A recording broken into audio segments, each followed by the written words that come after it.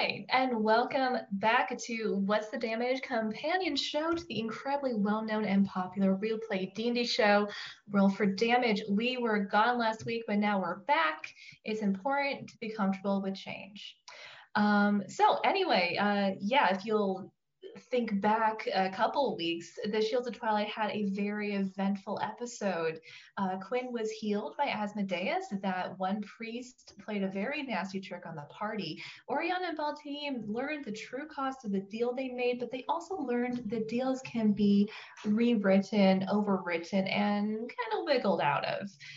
They didn't have much time to ponder that, though, because what everyone had forgot in the midst of all the hullabaloo is that they had a pit fight that very evening.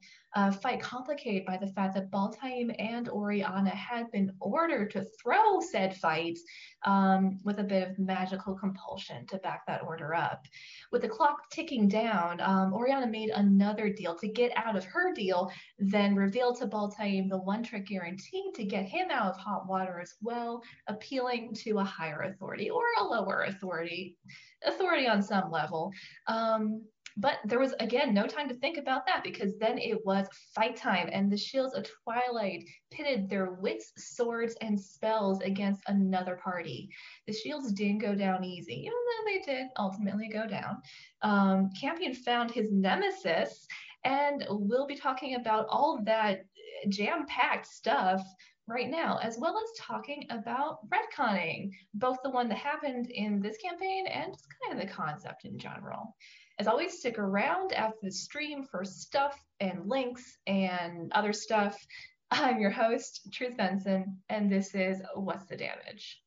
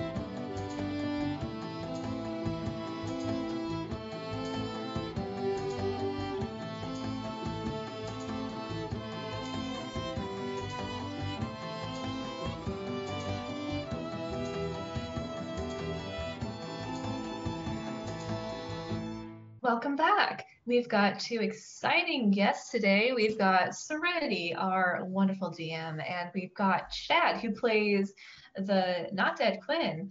Yay, I'm not dead. Yeah.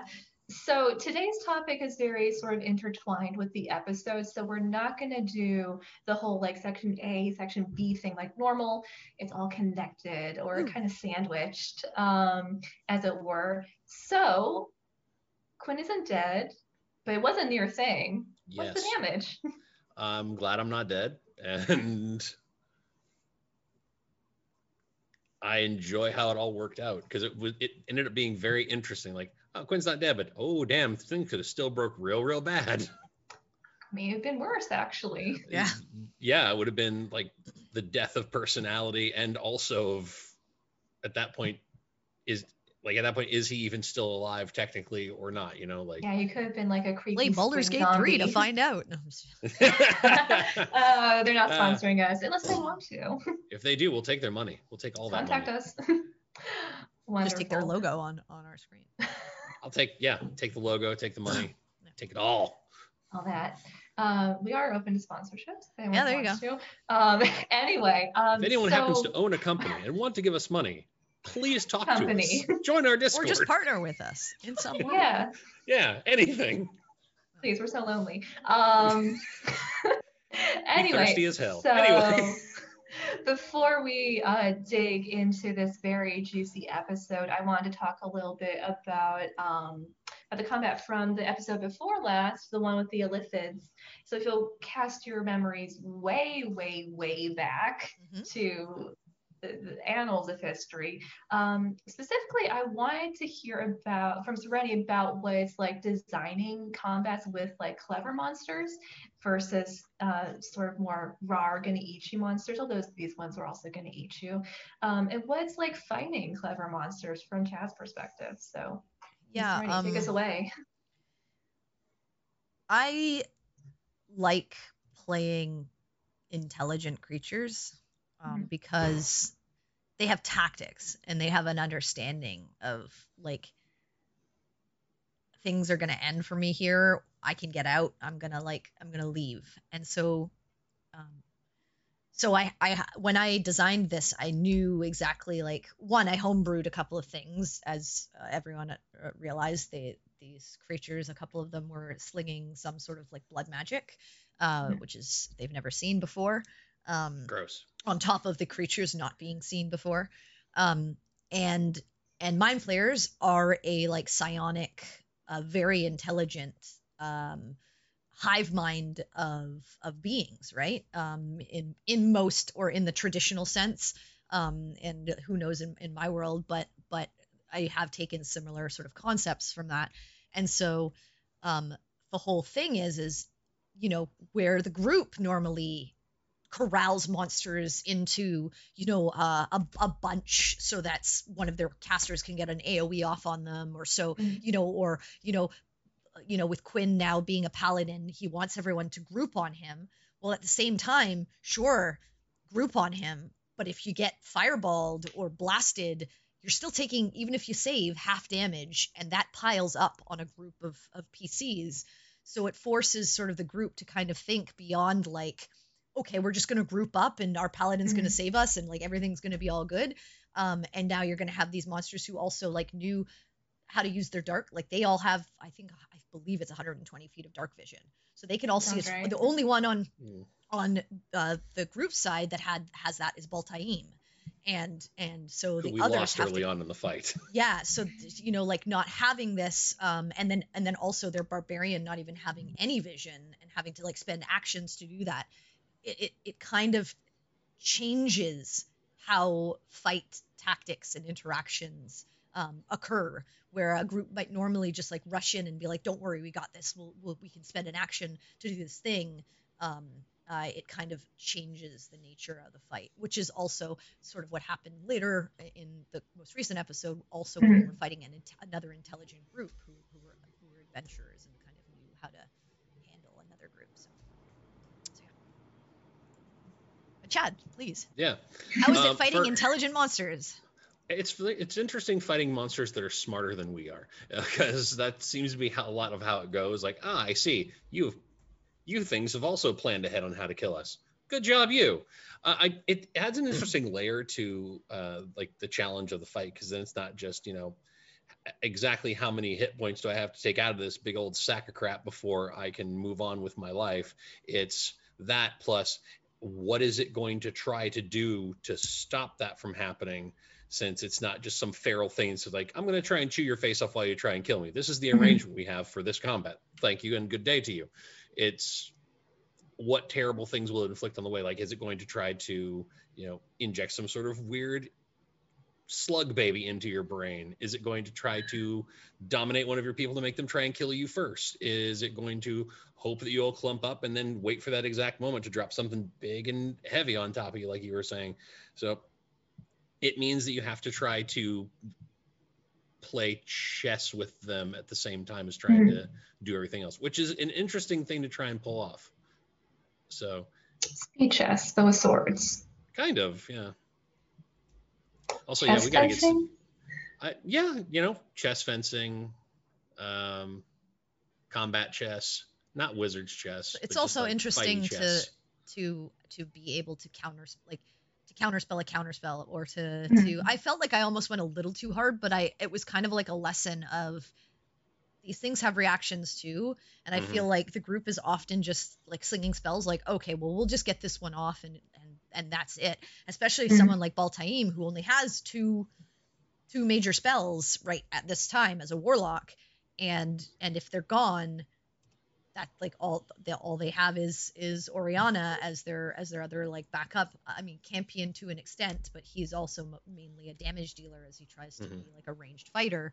And so it's interesting to have this, because like a lot of the time, you know, Oriana will do her what's the one where she makes the character run away? Fear? No. Yeah, it's a spell. It's not it uses the reaction to me. I can't remember what it's called, but it's one of those like it's psychic damage, and then they run away. Well, especially on these creatures, one, they're immune to psychic, and two, they can counter that spell and see much further. So it was another sort of interesting set of mechanics of you know, now you have to play against other casters who are going to use your own mechanics against you. Yeah. And I like that. Again, it forces the players to think of like, okay, I'm going to cast a spell. Okay, maybe you want to cast something that they don't know what you're like, you know, maybe you don't want to cast your highest level spell initially. Maybe get them to waste a counter spell on something that's like unimportant, you know? The answer to the question was Dissonant Whispers. I had to look it up, Right. but that was the thing. There you go. There you go. So, you know, I could not remember that's for the such life a of useful. me. It's such a useful spell, and it often, you know, uses their reaction. It's not forced movement. They take the attack of opportunity, especially against someone like, you know, Sinric or whatever. But they can counter it, and so it's just like, you know, one of those big things. So I enjoy fights where tactics, and it'll be interesting to also fight intelligent creatures that aren't necessarily spellcasters, but maybe like soldiers or, you know, tacticians or generals, because they might not have magic, but they might have other things, how to use a battlefield and things like that, you know. It's, you know, pincher formation. Exactly. Awesome. Okay, so the events of this fight were partially retconned, mostly the end bit, as well as the aftermath, what the party did. So Renee, I was wondering if you could talk a little bit about the decision to go back and ultimately edit what happened. Yeah.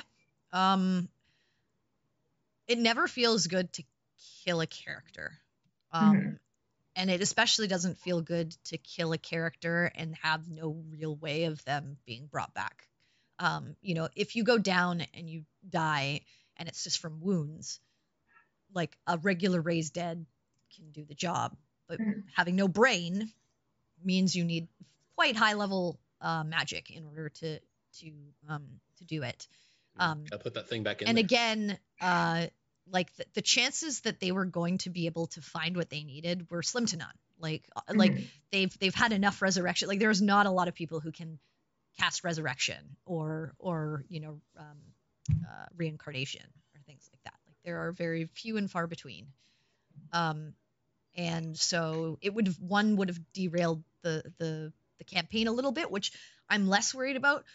But what I didn't realize was there were mechanics, as you've now seen in the most recent episode, that I had completely forgot, that were a part of the story. That I was just doing so many things that fight. I believe Jay was out that day, Yes. so I was running Campion. These were brand new homebrew monsters. I was dealing with like this whole set of hemomancy that I've created. Those were all homebrewed spells.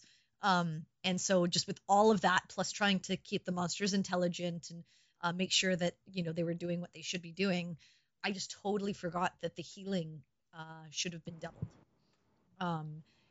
And so given that a character died, and in that way, I realized, well, had the healing have been doubled, Quinn would have stayed up on the first hit, or the first two hits, I think, or no, the first hit from the one mind flayer that hit him, and then the other one would have taken him down, but it would have been the other one's action to take him down, and likely they would have been killed before they could re-attack Quinn again, because everyone else's turns would have come up before then.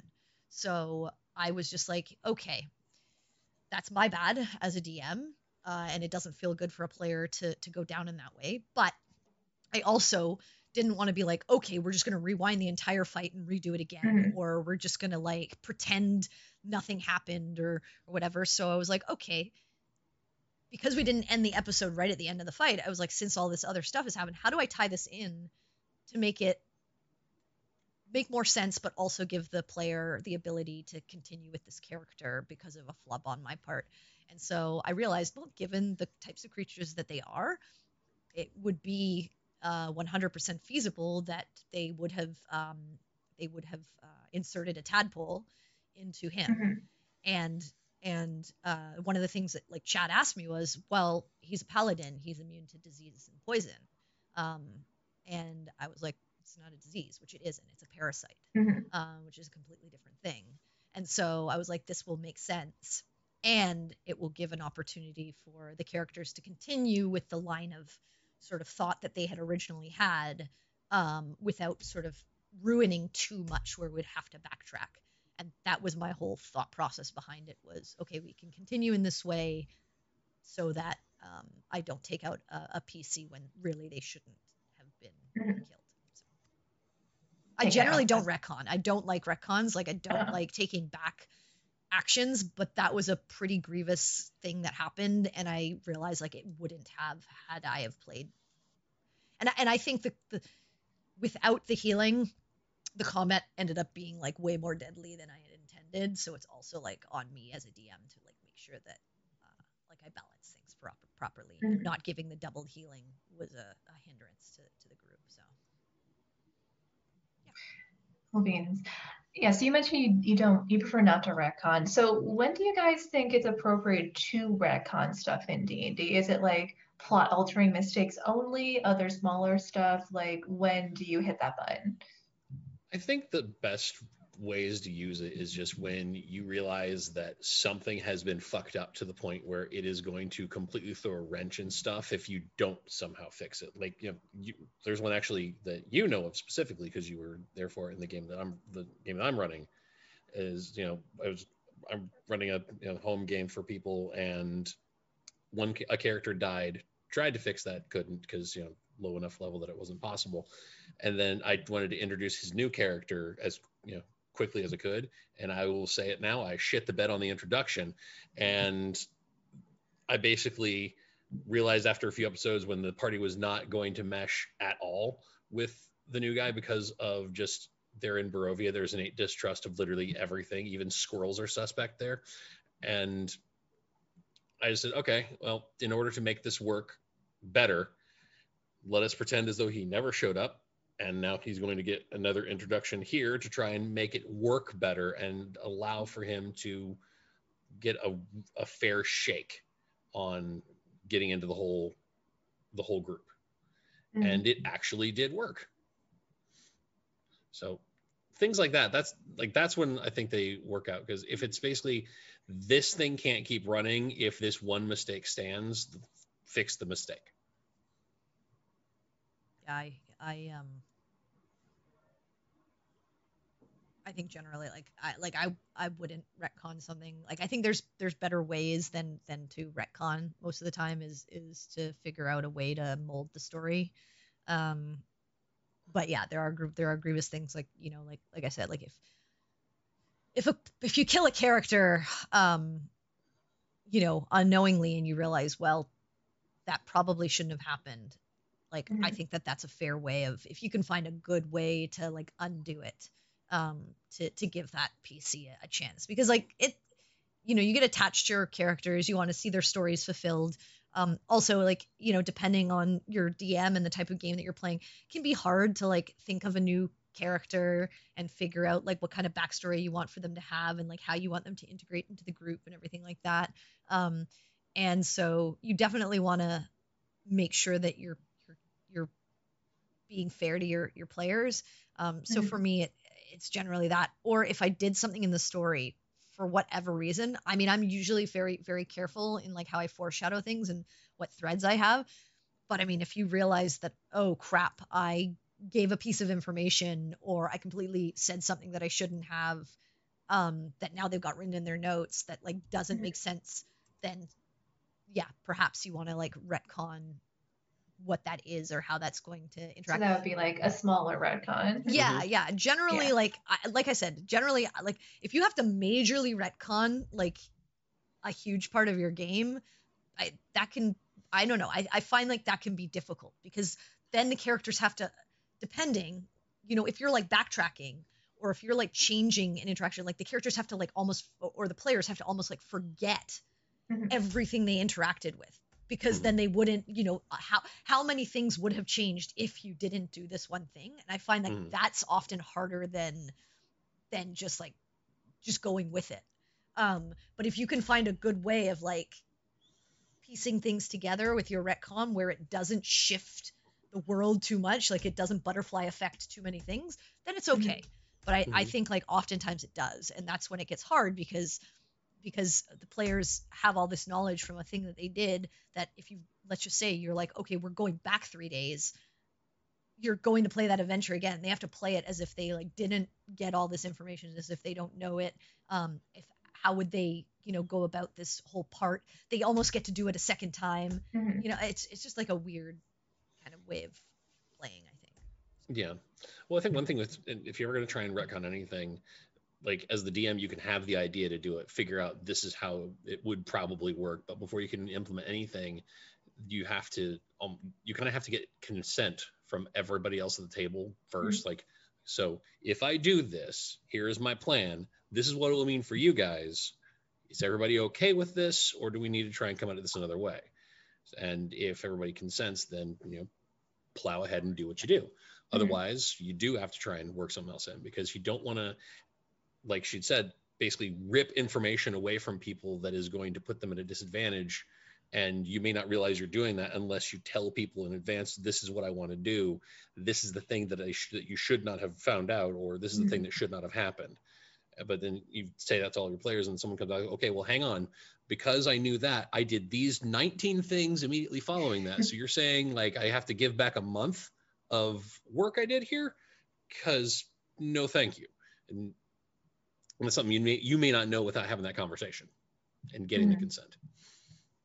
Yeah, I think also you generally want to not make your players retread too much ground if you can avoid that, because like that's not fun. You're just like redoing a level. Yeah, then D&D becomes roguelike, and I don't think it can handle it. Yeah, I think you only want to is roguelike. I think you only want to retcon like if you're retconning like right away. Like I think if you find out like 10 sessions down the line, shit, I did this thing, I think you have to find a different way of like at that point you're a bit too far. Yeah, you're a bit too far. But I think if you like realize like in the moment or just after the moment, you probably can find a way to make it make sense. Yeah, so sort of like on this thread, when is retconning inappropriate? How do you tell like when it's a viable solution and when you have to figure something else out? I think really you can use the benchmark of what has happened with like continuity in other forms of media, where it's not that things were completely messed up or completely wrong or a mistake has been made they have to fix. It's people are tired of this. Like, I don't really like this story anymore. I would like to change this because I feel like telling this story instead. And that's when retconning shouldn't happen. It's much like if you get some sort of superpower, it should only be used for good and to actually be of a benefit. Not well, yeah, but still. But like it then becomes a thing of, if you're just doing this because you don't feel like telling this particular story or working this particular angle anymore, then it's not something that needs to be retconned. It's something that needs to be reevaluated, as in like if this is the thing you're trying to do, then you don't need to retcon. You need to see what is wrong overall and why you're trying to completely redo stuff like that. Otherwise. Yeah, I mean, I think just like Chad said before, I think retconning is completely up to the DM, right? I mean, if you think about like how that bad, had I have not said to any of these players, shit guys, I fucked up, they wouldn't have known I fucked up. And they would have had to go about their merry way, and Chad probably would have had to play a new character, and the story would have continued. I think like in D&D, retconning is 100% on the DM, and the DM figuring out, I made a huge mistake. I'd like to fix it. And so I think like appropriateness happens, like Chad said, is talking to your players and being like, hey guys, here's a brief look behind the screen. Made a mistake here. I know we went through all of this stuff. Is it okay if we play things out in this way? Because I totally forgot to give you X piece of information and you should have had it and you didn't for this adventure. And I can see you guys are like having real trouble figuring out X thing, or you guys, went into this room and 3 of you died. And had I have given you that note that I was supposed to hand you, you might have had an idea that this puzzle was like a poisonous gas room and you were going to die. So I think it's really on the DM and the DM to like talk with players and be like, hey, I want to do this thing. Same with like, I think also appropriateness is seeing how your players are feeling about something. Sometimes a DM, again, it's mostly on the DM, right? Because the DM kind of like gives the story beats and then the players follow them. And most of the time the DM tries to do things that are challenging and interesting for the players, but sometimes you might do something that just doesn't feel right to a player, or they're not enjoying it at all. Maybe it's triggering something in them that you didn't even know. Obviously you have your chat before you even start the game to make sure that you're not going in a direction that they don't want, but maybe that happens unknowingly.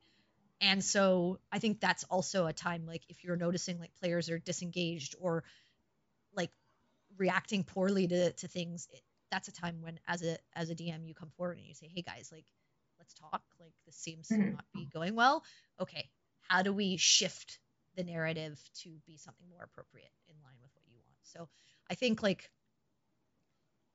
I think that it's mostly on the DM because it's your game, and like I said, the players don't have, other than the view from their character's perspective, have no idea what's going on behind the scenes, and so it's really on you to kind of like give them a heads up. Cool beans. Okay, I have a tiny little pop quiz for you guys. So, do you know where the term retcon came from originally? I assume it's from comics, but I don't know. I know it relates to it because that's when it's used most. Yeah. True, but not 100% correct. It was actually the first recorded use of the term retroactive continuity, which is what retcon is short for, was first used by a theologian, E. Frank Tupper. Yeah, apparently a lot of Bible terms get borrowed. We also use canon to refer to stuff like comics, and then it was then popularized in the 80s, like to talk about the absolute shitstorm, which is DC Comics continuity. Yeah, that's kind of what I was alluding to as far as like, without getting deadly specific, like the fact that DC has to do like a crisis every few years because, oh shit, we fucked this up, and they got to like abolish a few years of storytelling. Okay, well, we don't want to tell that story anymore. We want to do this now instead. I mean, at this point, this is just how superhero comics are. I did not know it came from religion, though. That's interesting. I did not either. That is, today I learned. I guess, I mean, there are so many, like, especially in, like, I guess the Christian religion, like, there are so many different Bibles, right? Like, there's, like, the New Testament, the King James, the, like, Old Testament, like, all there are, like, a ton of different translations. There are all the apocryphal texts. Very, very interesting. Okay. Yeah, religion's interesting, guys. Anyway... okay, so with this particular retcon, I thought actually that it was very clever the way it wove into the plotline. I thought it actually made some of the actions of the characters make more sense than they did before, especially like with the Rush, the Temple of Asmodeus, since Quinn was actually on a bit of a ticking clock with the brain parasite. So I was wondering if you guys had any like tips for making retcons that don't just patch over the holes in the plot, but actually enhance the story the way this one did. So, I mean, for me, like I already knew what adventure these characters were going on, and I figured that this was a good way to give them kind of lore on the creatures that I know the players, most of them out of out of character and out of game know what an illithid is, or a mind flayer, and anyone who's played any kind of like RPG has interacted with one in some way. But I figured like this would be a good way to kind of understand what they were facing, and really solidify that there is more than just death to worry about in this world. Like, sure, death sucks, but this would also have been a horrible way to go, becoming a part of like a grander hive mind and turning into something indistinguishable, and basically being stuck in a body that's no longer your own and having your mind devoured and consumed. And I knew it would work, because that was another thing that I was thinking about was, okay, it's a paladin. Okay, well, I can't just have it be some weird like blood infection or something like that, because he just his natural ability would shrug it off. And so I was like, okay, well, here's how this would work. And I will say this, like, they in 5e or in actually D&D, I don't think anywhere in the guides or books do they ever explain exactly how the process of seromorphosis works. I think it's like a very loose, like, singular paragraph where they say like they find victims and then they have these tadpoles and then they insert themselves on an unwilling victim through some one of the orifices, whether it be the eye, the mouth, the ear. Yeah, I think they go into it in like older editions more. Yeah, but even older editions, they don't really give DMs like an explanation of like what happens, how it happens, how to remove it, like anything like that. So you kind of have your own interpretation of like what could happen. And I was like, okay, this is so loosely defined that I can kind of use it and mold it into the narrative and the story so that it still makes sense and the players still have that sense of foreboding, but I can use it in whatever way that I need to. Like, there's no hard line where someone is going to slap a rule book on me and say like, oh, you did this wrong, like that can't happen or whatever. And so it was a good way for me to do that without like, you know, having to completely fumble through rules or how things work. Yeah, which well done there. But yeah, I think like just to do with story, I think is try to find a way to tie whatever event happened to something in your narrative to try and like make sense. Like if it's bringing in an NPC that might like help the group, if it's a certain location, you know, if it's moving up a timeline for something to like help them out. I think like that's the best way to make it feel less like an abrupt stop to something and like a cut, rather than something that sort of like flows into the story. Yeah, I think that's only the best way to try to figure out how to have the retcon enhance. Part of it is also just go back, look at what you did wrong. That is the thing that needs to be fixed. Because usually by examining where a failure has occurred, you actually can find a pretty easy path on how to make it better. You know, like, okay, I fucked this up this exact way. What if instead I did this? That is actually much better. And you can just sort of springboard off of that into, okay, I can now connect these things and then roll it up into this whole other thing for them. And basically that's it. Just examine where everything went wrong. And that's the best way to figure out where to make it right. Cool beans.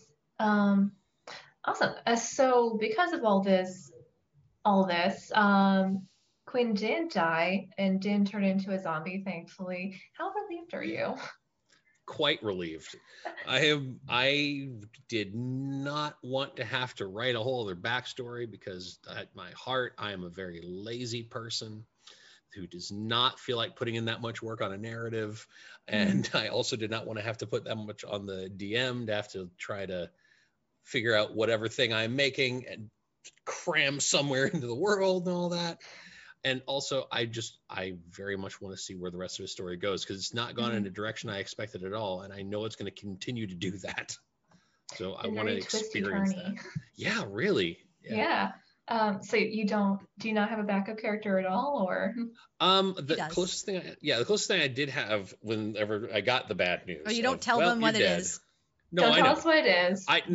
Only thing I will say is I kind of had one, because there was this other game that a friend was planning to run at some point. He was basically given up on the idea of running said game, but because I do, this is just a thing I do, I went overboard on character creation, and I had like an idea for backstory there. I had a basic character to use there. So like, okay, well, I'm just going to shift this guy over into the active roster and see how I can retool him here.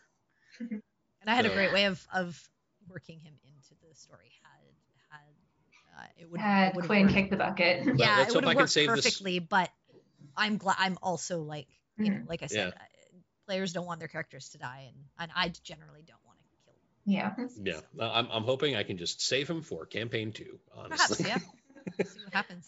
I do not want to need him for campaign 1.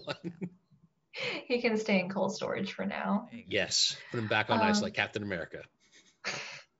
Anyway, so what was it like for Quinn to meet Asmodeus, who's been like this weird kind of shadow figure around certain members of your party? He's a bit of a troublemaker, but he did cure you of your brainworms. Yes, he was very nice to do that. For Quinn, it was basically just, part of it was almost, it was one of those things where, you know, you hear a lot about a person like through, you know, secondhand talk from like friends or acquaintances, and you finally meet them, and just the first thing you think is, oh, so you're what all the fuss has been about.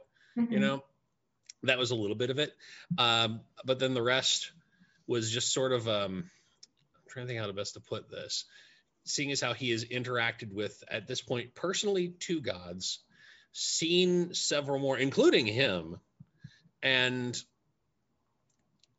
it's now just, it's become something for him where it just reinforces exactly how weird his life has become and how strange things are for him. Like, yeah, of course you're Asmodeus.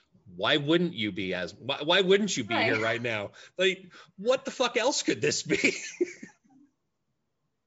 But it was the only thing I can say was it was interesting to do. And I also did like the fact that I did get that one last thing at the end, just tell your family I said hey. Which he didn't do. We don't know if he did or not, because he heard.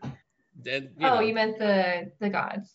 Yeah. Yeah, he was saying tell Asmodeus, tell your family I said hey. Oh, maybe he did. Who knows? Yeah, that's what I think. Yeah. You get like a text from Melora being like, thanks. Yeah, these are all right here, you know. Yeah, it's fine. Like, she sends you a picture of like her tomato plants. Yeah, still doing well. Like, oh, this is really coming in nice. Yeah. Start a whole conversation about horticulture. Man, does Quinn know anything? He probably doesn't know anything about horticulture. Could Quinn grow tomatoes successfully, do you think?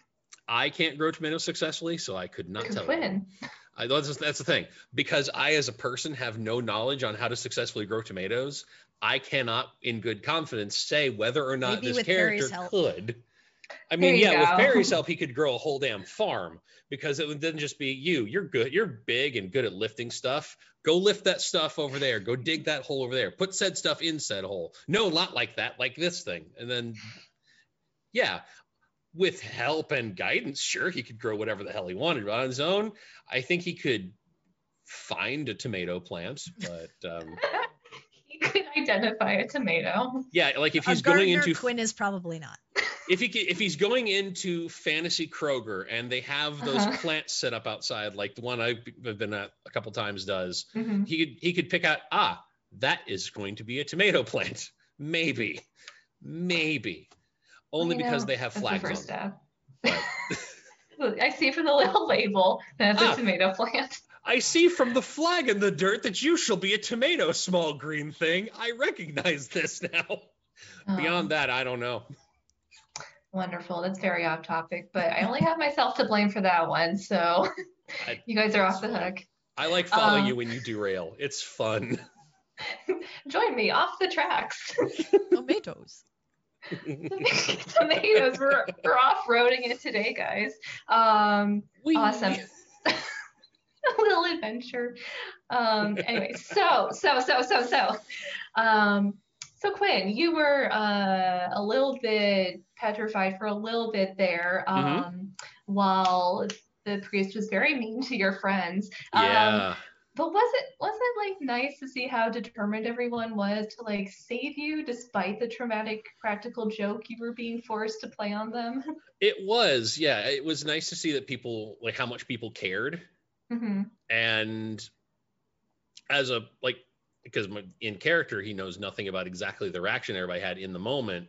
But as a player, it was nice to see the first time everybody has ever really agreed on something. Wasn't Quinn aware? I thought he was aware. No, he meant when it originally happened, when he went down in the battle. Yeah, like when Beltane went like balls to the wall. Everyone went nuts. Yeah.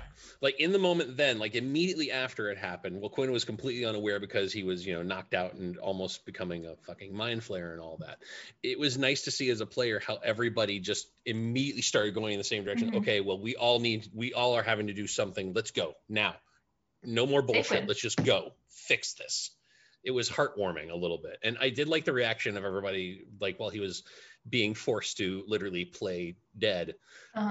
It was nice. It became awkward right after the fact when he was like, oh, surprise, he's not actually dead. And he got to stuff like, oh, hi guys. This was not my idea, but hi. Yeah. Did you think it was weird that no one hugged you right afterwards, or were they all just too mad? I don't think it was weird considering the setup there, because like it went from Quinn is dead and also this gross purple squid-headed thingy to good news, guys, Quinn's not actually dead and was never a gross purple squid-headed thingy. So, unpack that however you want. And I don't know, maybe later someone will just do that thing where you randomly hug somebody because you remembered something important. Right. Like you remember something that like, I should hug this person because life is fleeting or something like that. Maybe that'll happen later on, but in the moment I can understand why it did not. Yeah, I think you're all quite aware of how fleeting life can be, or not. Definitely. I mean, you keep coming back. Except for poor Dobby, all right, who remains a monument to us all. Yeah. Cool beans. Okay, yeah. So I think we do need to once again touch a bit on your interpersonal problems. A little bit. They are getting better. Yeah, I think you had. I thought you guys had a bit of a productive dialogue, but I kind of wanted to get Quinn's perspective on that, especially since this was all happening like right on the heels of him coming back to life. So he's a little bit disoriented, but Quinn's perspective?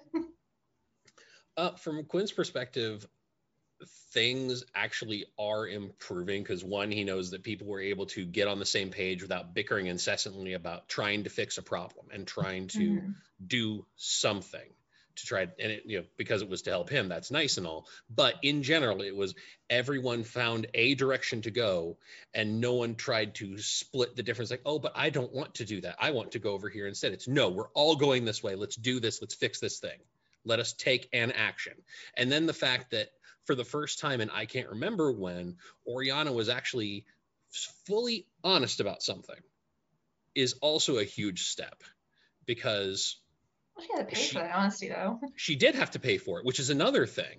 Like, which Quinn doesn't really know exactly what the deal is there, but if that comes out, that will be another thing to put in the plus column for it. But the fact that she actually did come clean about stuff and was honest instead of continuing to be evasive and obfuscate what the truth was for whatever reason, it does help as well. But yeah, from Quinn's perspective, things I think are going to be getting better if they continue in the same sort of vein. Cool beans. So on this vein, do you guys like each other? Like the party? Are you friends? I mean, at this point, the only person he really has any actual problems with is Oriana, just because of all the stuff that's come up before, everybody else he has no real issue with. I mean, yeah, yes, Campion is weird and licks things for science and measures people in their sleep, but other than that, he seems harmless enough and is actually someone who cares about the rest of the group in his way and cares about what we're trying to do. Cynric is quiet most of the time, but cares very deeply and is so weirdly wise at random that the fact that he isn't so vocal about whether or not he does actually like the rest of the group doesn't matter, because the things he does, like when he gave everybody little trinkets that he carved by himself of the, fancy hellstone that fell from the sky. Mm-hmm. And then, Baltame's only problem is that he's stupidly impulsive. But even that, Quinn can't really say much. He's been the same way. But he does consider the other people in the group as friends. Oriana's right now kind of the only X factor because of everything that's come before and whatever goodwill that has been had there. She burned out a little bit here and there.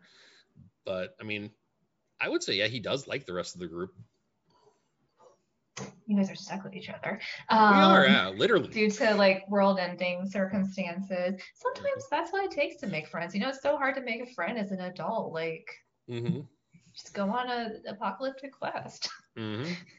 What could go wrong? Befriending each other over Armageddon.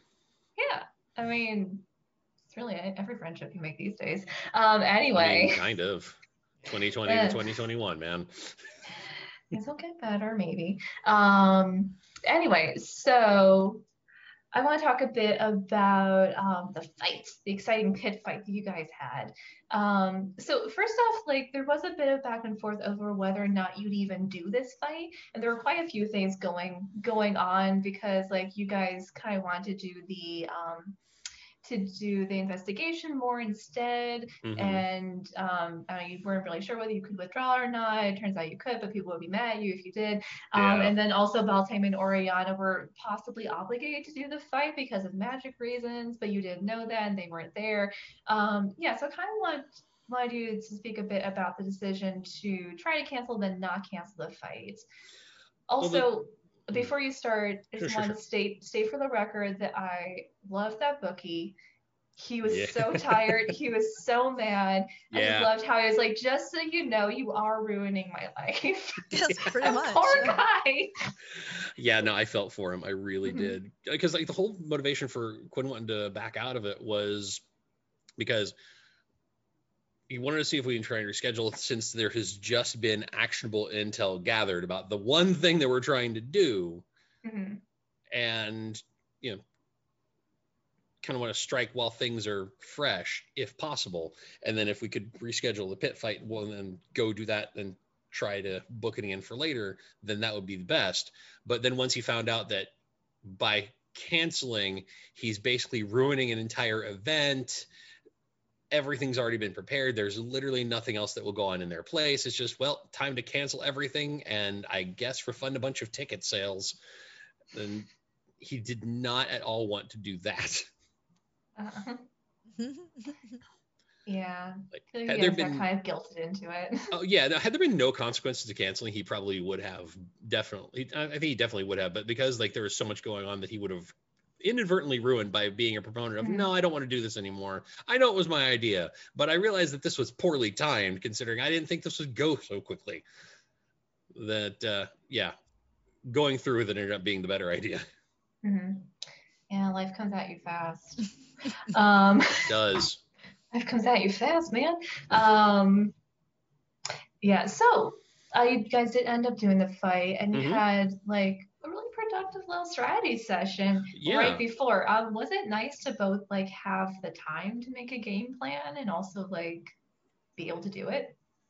I think it was. Yeah, it was nice to have a chance to strategize instead of being caught 100% off our guard, and to be just dropped in the middle of something like, well, here's the monster. Good luck, roll initiative. So it was nice to have that moment to just talk what vague tactics we can do. If this happens, what can we do? Like, how can we react to it based on, what we know our abilities are, what we've seen each other and ourselves do before, So that was fun. Yeah. None of it worked, but it was still fun. Yeah. So I will say, as a DM, I very, very rarely railroad players into something. And though it may not have seemed railroady, I was forcing them to do this fight. And that was because, one, I can only allow so many sessions of the group completely splitting up and not being together on something. Eventually, it will start to tear apart the story threads in the game. There had to be a way to bring the group together and give them a productive moment to start to mend fences, which I believe happened between Oriana and Perry. I agree. And the pact that they made was my way of kind of forcing that issue between the two characters, knowing we can't go into this fight in this way, but we have to go into this fight. And so it was not giving them a get out of jail free card of okay, I'll let you postpone it and then spend another session of them trying to work around ways to figure their way out of this. It was also meant to show the flaws of multiple characters, and issues that a lot of them, like Baltaim in particular, has not at all addressed and has been told to address time and time again. And so just because Oriana has been at the forefront because of this rift with Perry does not mean that Baltaim is getting off scot-free in the decisions that he's made. He is lucky at this point that the decisions that he has made have not adversely affected someone. But he did get a creature killed. Thankfully, not his own party members. But that might not have been the case, in another situation. And so it was a way for the group to see there are flaws in all of these characters and they can come back together, and then to give them a fight where strategize, talk with one another, see what you're strong at, and give them a moment of calm conversation versus we're in a harrowing situation. We have to think really, really fast. Evil's coming at us from all sides. We have no choices other than bad choices, and we've got to pick a direction. This gave them a time to actually as a group talk through their abilities, and I needed that because I don't want to go through another 4 sessions of them just yelling at one another. Different. Yeah, I really do think that though they lost, they did come out stronger for it and more cohesive as a group, and hopefully going forward into whatever investigation they take, wherever they go next, it will be together in a more mended capacity. So they have a partial win to fall back on. So good planning session, but of course, no plan survives first contact with the enemy. Nope. Let's talk a bit about that battle. Serena, you mentioned at the top of the episode, this is kind of in some ways similar to the battle with the Illithids because it's another intelligent enemy group, but a slightly less hostile one because they aren't trying to eat your brains.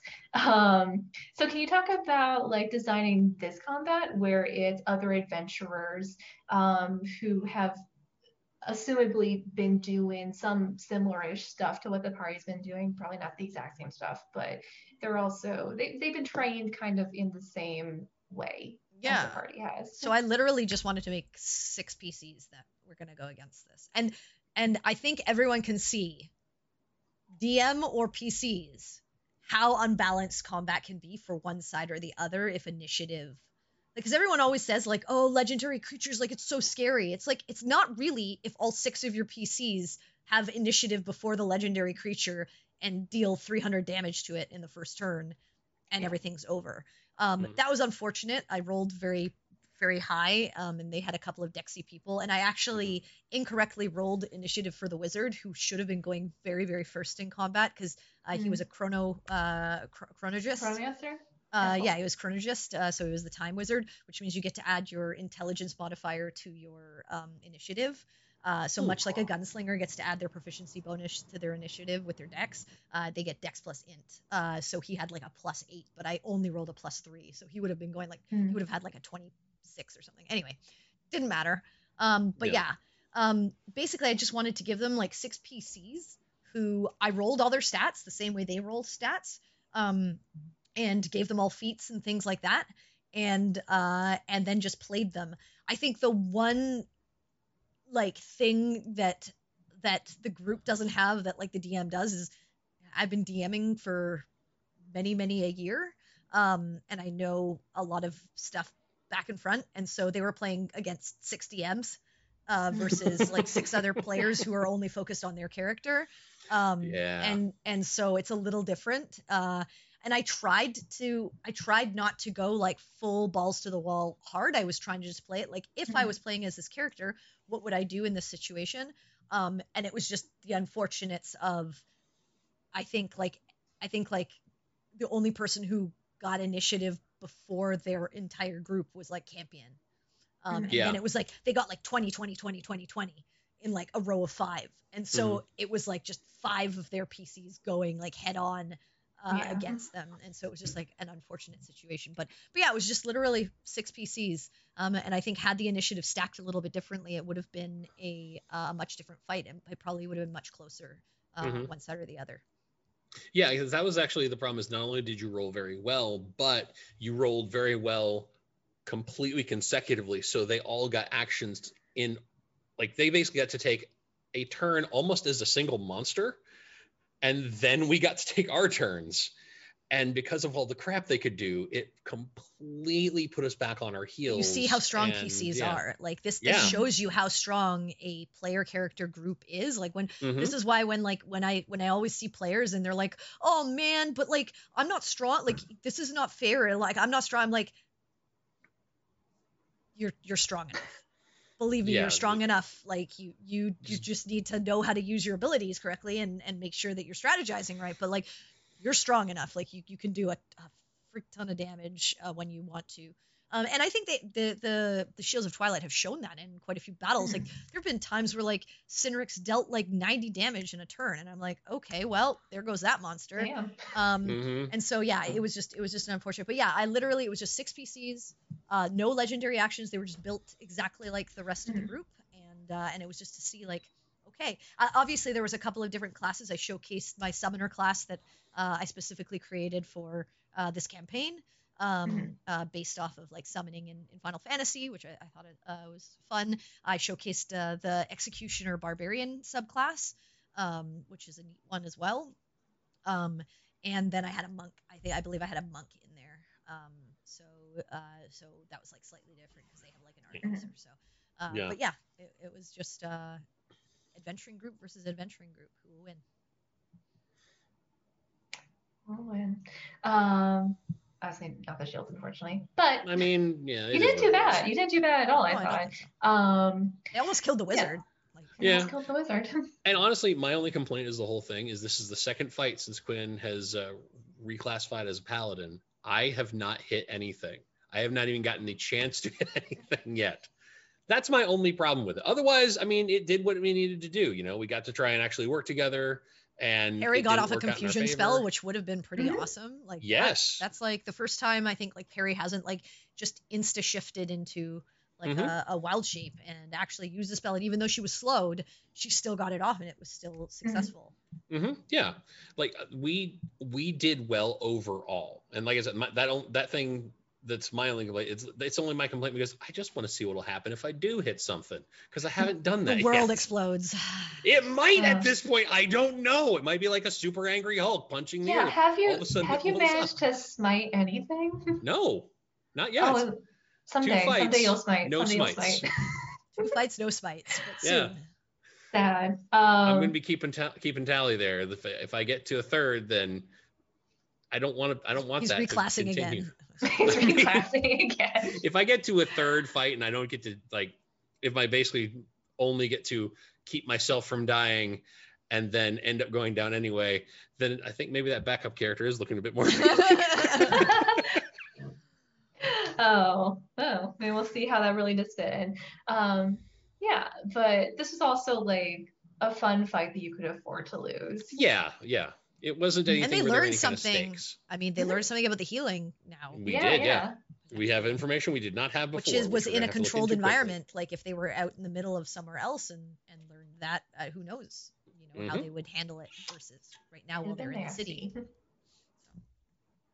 Awesome. And that is our time for tonight. Thank you guys for coming on here to talk about retconning with me.